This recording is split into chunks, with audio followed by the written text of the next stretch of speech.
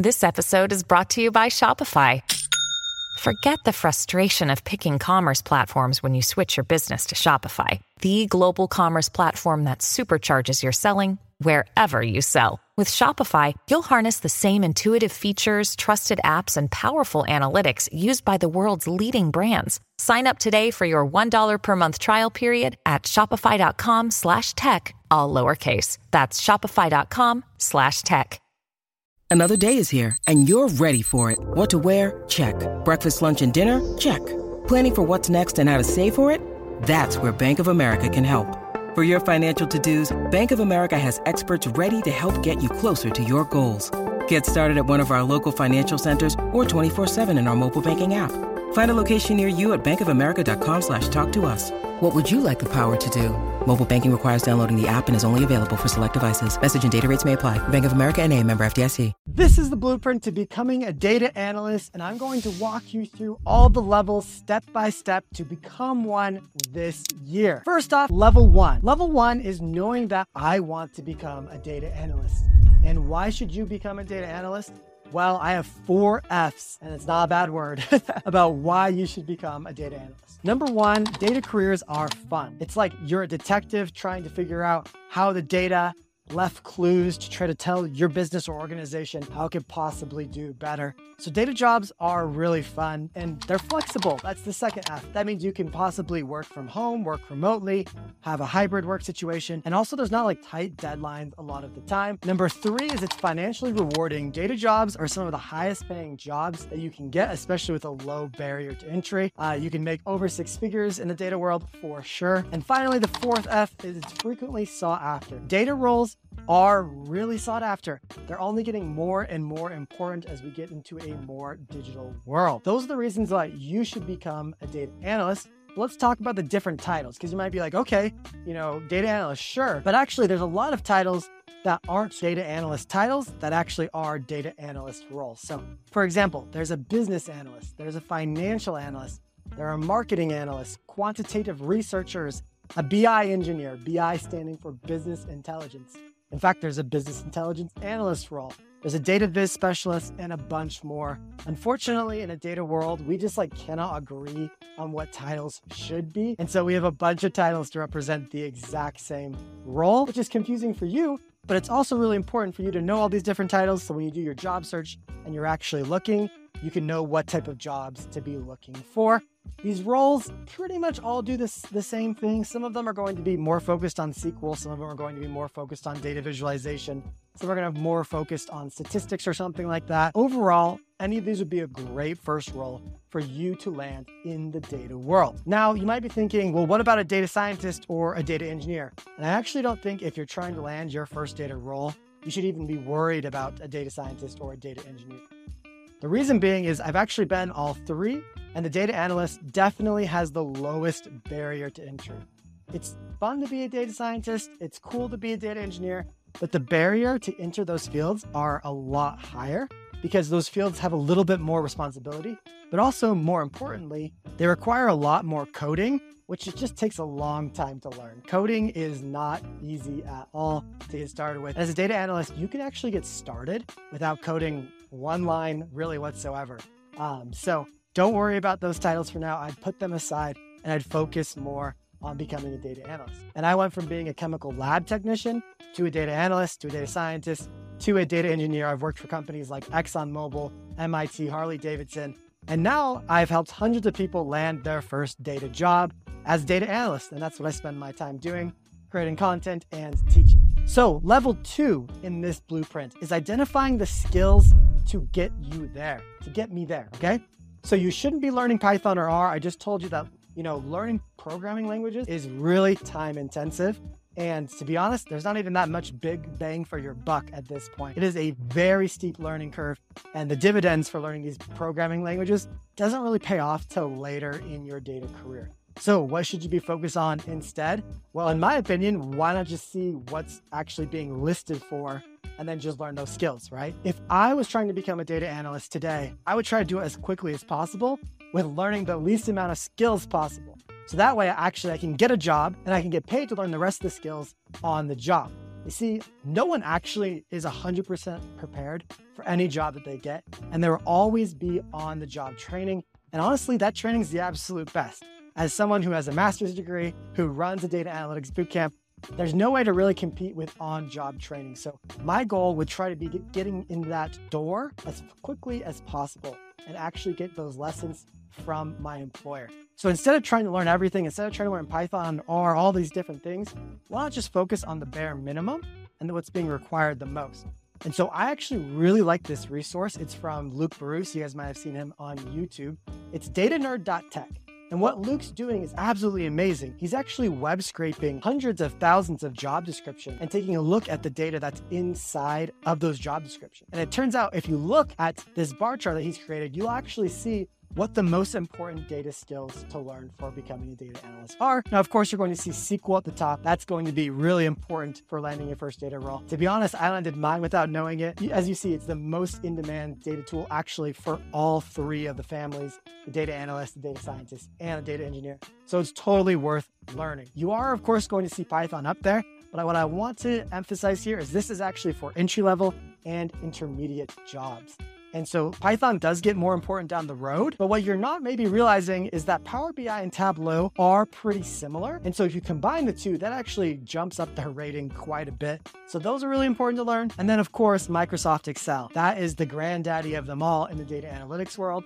And there's a lot of companies who really haven't gotten past data analytics in Excel. So you definitely want to make sure you're learning Excel. And so you really want to be focusing on number 1, SQL, number 2, Excel, and then number 3, some sort of visualization tool, whether it's Tableau or Power BI. I would personally learn Tableau. I just think it has a stronger community behind it with Tableau Public. There's a lot of training online for free and stuff like that. It's also more in demand. But once you learn one of these tools, Tableau or Power BI, there will be quite a bit of overlap between the two, and you'll be able to learn the other one much faster. If you want to learn more about what skills you should really be focused on, definitely check out episode 75 of this podcast, the Data Career Podcast, where I interviewed Luke and we talk about it in depth. Level 3 is showing off these skills. So unfortunately, it's not enough to just learn these skills. You have to let the recruiter or the hiring manager know, yes, I can do all these tasks that you've asked to do in the job description. I'm the right guy or the right gal for the job. And unfortunately, certificates are not the answer to this question. They mean nothing in this industry. They're honestly just pieces of paper. They're new. No one really is exactly sure what you learn in them. Everyone has them. There's the Coursera, there's the DataCamp, there's the Udemy, there's the Google. I even have my own certificate for my bootcamp. They're all not worth a thing, unfortunately. They're just pieces of paper. So that's why portfolios are so important. Portfolios actually show off your skills in a way that people can't just rip in half. It is indisputable that you have these skills. Here is the proof. And so what a portfolio is some sort of website or collection of projects or examples of way you have used these skills to solve data problems. And it's tangible. It's either done by showing your code, it's done by writing an article or a story that kind of summarizes almost like a blog post of what you've done. And really, it's like if I've said, for example, hey, I can jump over a car, it's like, all right, Avery, great, prove it. Send us a video of you jumping over our car. That's exactly what a portfolio is. You know how to do SQL? You know how to do data wrangling in SQL? Great, show me the proof, show me the video.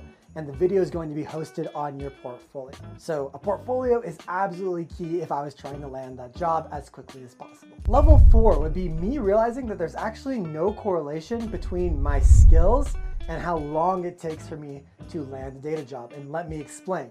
If I were to sit at my desk and practice SQL all day for 6 months, but I didn't apply to one job, how many offers do you think I would get? Probably not a lot, right? And we'll talk about some things later in this episode that would help me potentially. But if you're not applying for jobs, you're probably not getting jobs. Now, what if I applied to one a month? Still, that's only 6 applications. I'm probably not likely to land a job. It's impossible for any person, hiring manager, or any sort of computer system to actually see how skilled at SQL you are from your resume, right? It's actually very difficult to do. If I were trying to figure out how good at SQL you were, I'd want to ask you in person, I want to ask you questions, I want to maybe give you a quiz. So unless you are failing SQL tests in interviews, or you're failing SQL interview questions in interviews, it's probably not your level of SQL that's holding you back from getting interviews. It's not like how much you know about Tableau or how much you know about Excel. That's unfortunately not holding you back from landing interviews. So what is holding you back from landing interviews? And that is actually level 5 and level 6. Level 5 is making my LinkedIn a job magnet. There are basically 2 ways that I could land my next job. I could apply for the job online, like on Indeed or Glassdoor or something like that, or the job could apply to me. And I like that second option a lot better, because instead of me going out and saying, hey, please hire me, the job's actually reversing and saying, hey, Avery, we think you might be a good fit. Would you please work for us? I'd rather be in that scenario 10 times out of 10. And if you have a good LinkedIn profile, you can actually have this happen.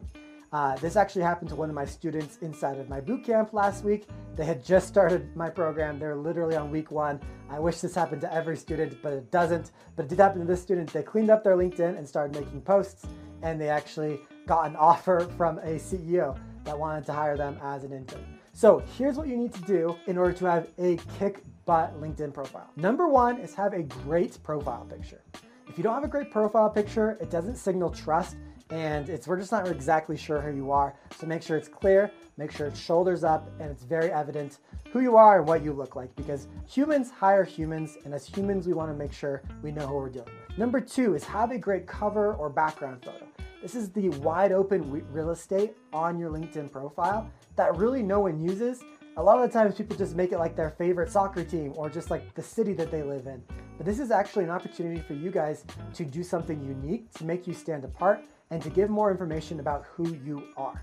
So you can actually create these in Canva for free. It's super easy to do, and it's a great way to make your profile stand out. Number 3 is you need to write a good about section. The about section is like basically the sales letter. It is basically selling yourself as an individual to whoever's on your profile about why you are awesome and why they should want to know you or why they should want to hire you. And so you want to make sure you tell your story. Every single one of you has a very unique story, and that story should be told in that about section. So for example, I would talk about how I was a chemical lab technician, but I got really bored in the lab, but I was really fascinated by all of the analysis that came from my experiments and how I started dabbling in doing those analyses for these experiments and how that got me more and more interested in data. And I started learning on YouTube, and I started learning from books in the library. And that got me to the point today where I'm trying to land my first data job. Write your superhero story in your about section and pretend that you're the main character. You're Spider-Man, you're Superman, you're Wonder Woman. Make it all about you and your origin story to where you're at today. Then of course you need to have well-written bullets on your experience section, kind of like the resume part of the LinkedIn. You want to make sure that you have great bullets there. We'll talk about resume bullets here in a second, but you can't leave the experience sections just empty, because that's actually part of the thing that the LinkedIn algorithm minds when you're applying for jobs on LinkedIn, and when hiring managers and recruiters are going through the algorithm, the navigation of trying to figure out who to hire. The SEO is included in that part right there. So once again, bonus points if you're posting and commenting on LinkedIn. This helps build your brand and helps your net expand. I always say that when you're trying to land a data job, you need to have a net, because luck is falling from the sky, opportunities are falling from the sky, and you're here on earth blindfolded trying to catch these pieces of luck that are falling from the sky. And expanding your network by posting and commenting on LinkedIn makes your net bigger. By way of example, I told you guys about that student in my bootcamp who actually got an offer from a CEO by posting on LinkedIn after creating a really good LinkedIn profile. It's just luck. It doesn't happen to everyone, but you're expanding your net for the opportunity to occur if you have a great profile and you're commenting and posting on LinkedIn. Okay, level 6 is building an irresistible resume. And what I mean by that is, if you think about it, what is a resume? A lot of people think that a resume is just a list of everything that you've done in your career, right? Throw that on a piece of paper, boom, there's a resume. But really, when you take a step back and you actually think, what is the purpose of my resume?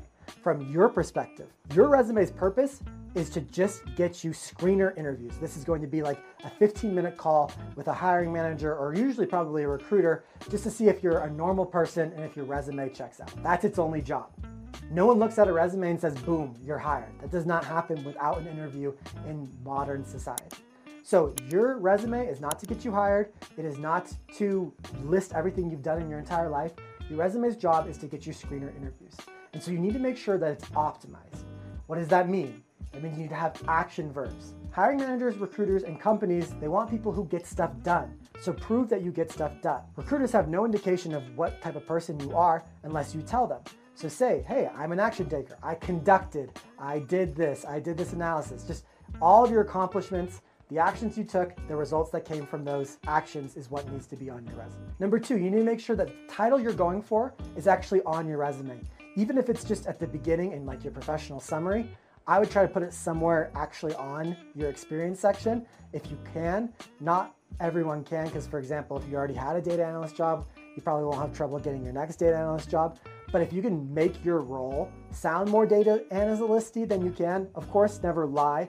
But if you can put the right keywords in there, that would be really great. And if you're worried about lying, just know that if you try to lie, the screener interview will screen you out. That's what the screener interview is there for. So I would say stretch as much as you possibly can. And if the screener interviewer is like, hey, I don't actually think your skills or your experience matches your resume, we're not going to move you on, then you can go back and make that correction. But remember that the resume is only for getting you the interview, and then in the interview, you of course still have to show how awesome you are. A lot of the times you are awesome and you're not getting past the ATS, which is the automatic tracking system. And so that just means that you don't have enough keywords basically in your resume to get past the computer algorithm to actually talk to a human, which can be very difficult. And that actually leads us into number 7, and that is to look for jobs differently. If you want the same results as all the other aspiring data professionals, then do what they're doing. But if you want to be different, do different. And what I mean by that is, yeah, a lot of people, you go to LinkedIn, you see that there's a job opening, maybe for a data analyst role that's remote in the United States, and you go click on it and crap, it has 789 other applicants. How in the world are you supposed to stand out against 789 other applicants? And how do you even know that a human's gonna look at your resume, right? And the reason this is so bad is this is what I call the spray and pray method, which basically means all 789 of these people, including yourself, have gone on, you've set up an alert on LinkedIn jobs for data analyst, remote in the United States, and they all just hit easy apply, easy apply, easy apply, or they all just do a bunch of applications. And instead of spraying and praying, where you're never even gonna get a chance for a human to actually look at your resume, what I would try to do instead is do targeted applications. And what I mean by that is stuff you're a really good fit for, stuff that's maybe in your area, and I know a lot of you guys wanna work remote, and that's great, but here's the fun fact right now. In-person and hybrid are hot. Everyone wants a remote job.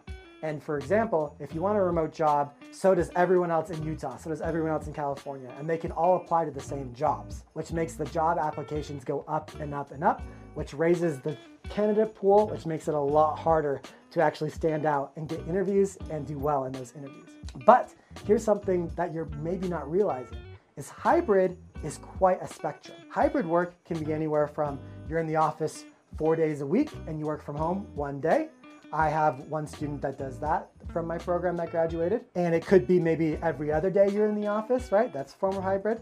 But get this, I have a student who graduated from my program who's hybrid, who goes to the office once a quarter. You guys, that's 4 times a year. That might as well be called remote.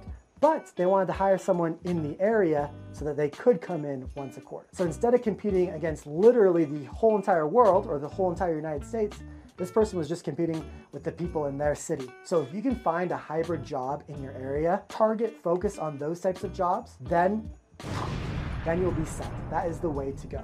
Also, there's another way. There's a whole hidden market, job market on LinkedIn that you can tap into where you're guaranteed to step in front of the line of everyone who's already applied and actually get to talk to a human. I don't have time to talk about it today, but I actually have a whole video. It's my data webinar that if you guys haven't seen this, go to the comments down below and sign up where I'll explain it in depth. I'll even show you an example of how I found 3 6-figure entry-level jobs in about 15 minutes using this method. Another thing that you could do to be different and to stand out is actually level 8, and that is to use your network. And now I know a lot of you guys right now are thinking, great, I don't know anyone. Because it's not what you know, it's who you know. But if you're like, I don't know anybody, you're wrong, okay? And let me give you an example. Go ahead and pull out your phone. Right now, do this right now. Pull out your phone and go to the contacts section of your phone. you have at least a couple people in your contact section of your phone. Now, I want you guys to make a list, go through every single contact, write down their name, and then write down where they work, maybe what they do, for example, and then write down, would they hire a data analyst? Does this company hire data analysts? Have they hired data analysts in the past? Do they have a data analyst opening right now? And make a huge list. And I promise you, as you do so, you'll be surprised. Now, that friend of yours, that family member, that contact, that neighbor doesn't have to work on the data team, they just have to be inside the company.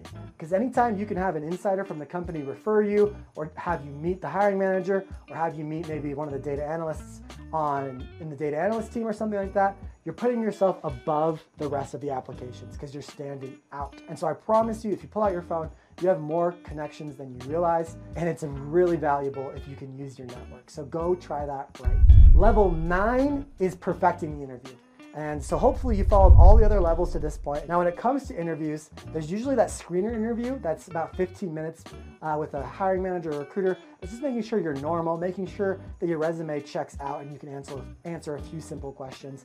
And then there's usually a round or two that are more intense. In those more intense rounds, the key to doing well in them is honestly just practice. So oftentimes those rounds are made up of technical interview questions and more of a behavioral interview questions. The technical is going to be questions that are almost like a quiz about your skills. So they're checking your skills here. And oftentimes, if it's a SQL job, they'll actually give you some sort of a take-home test or some sort of quiz in the moment to do well on. And those are very stressful, but when it comes to either of those, practice is key.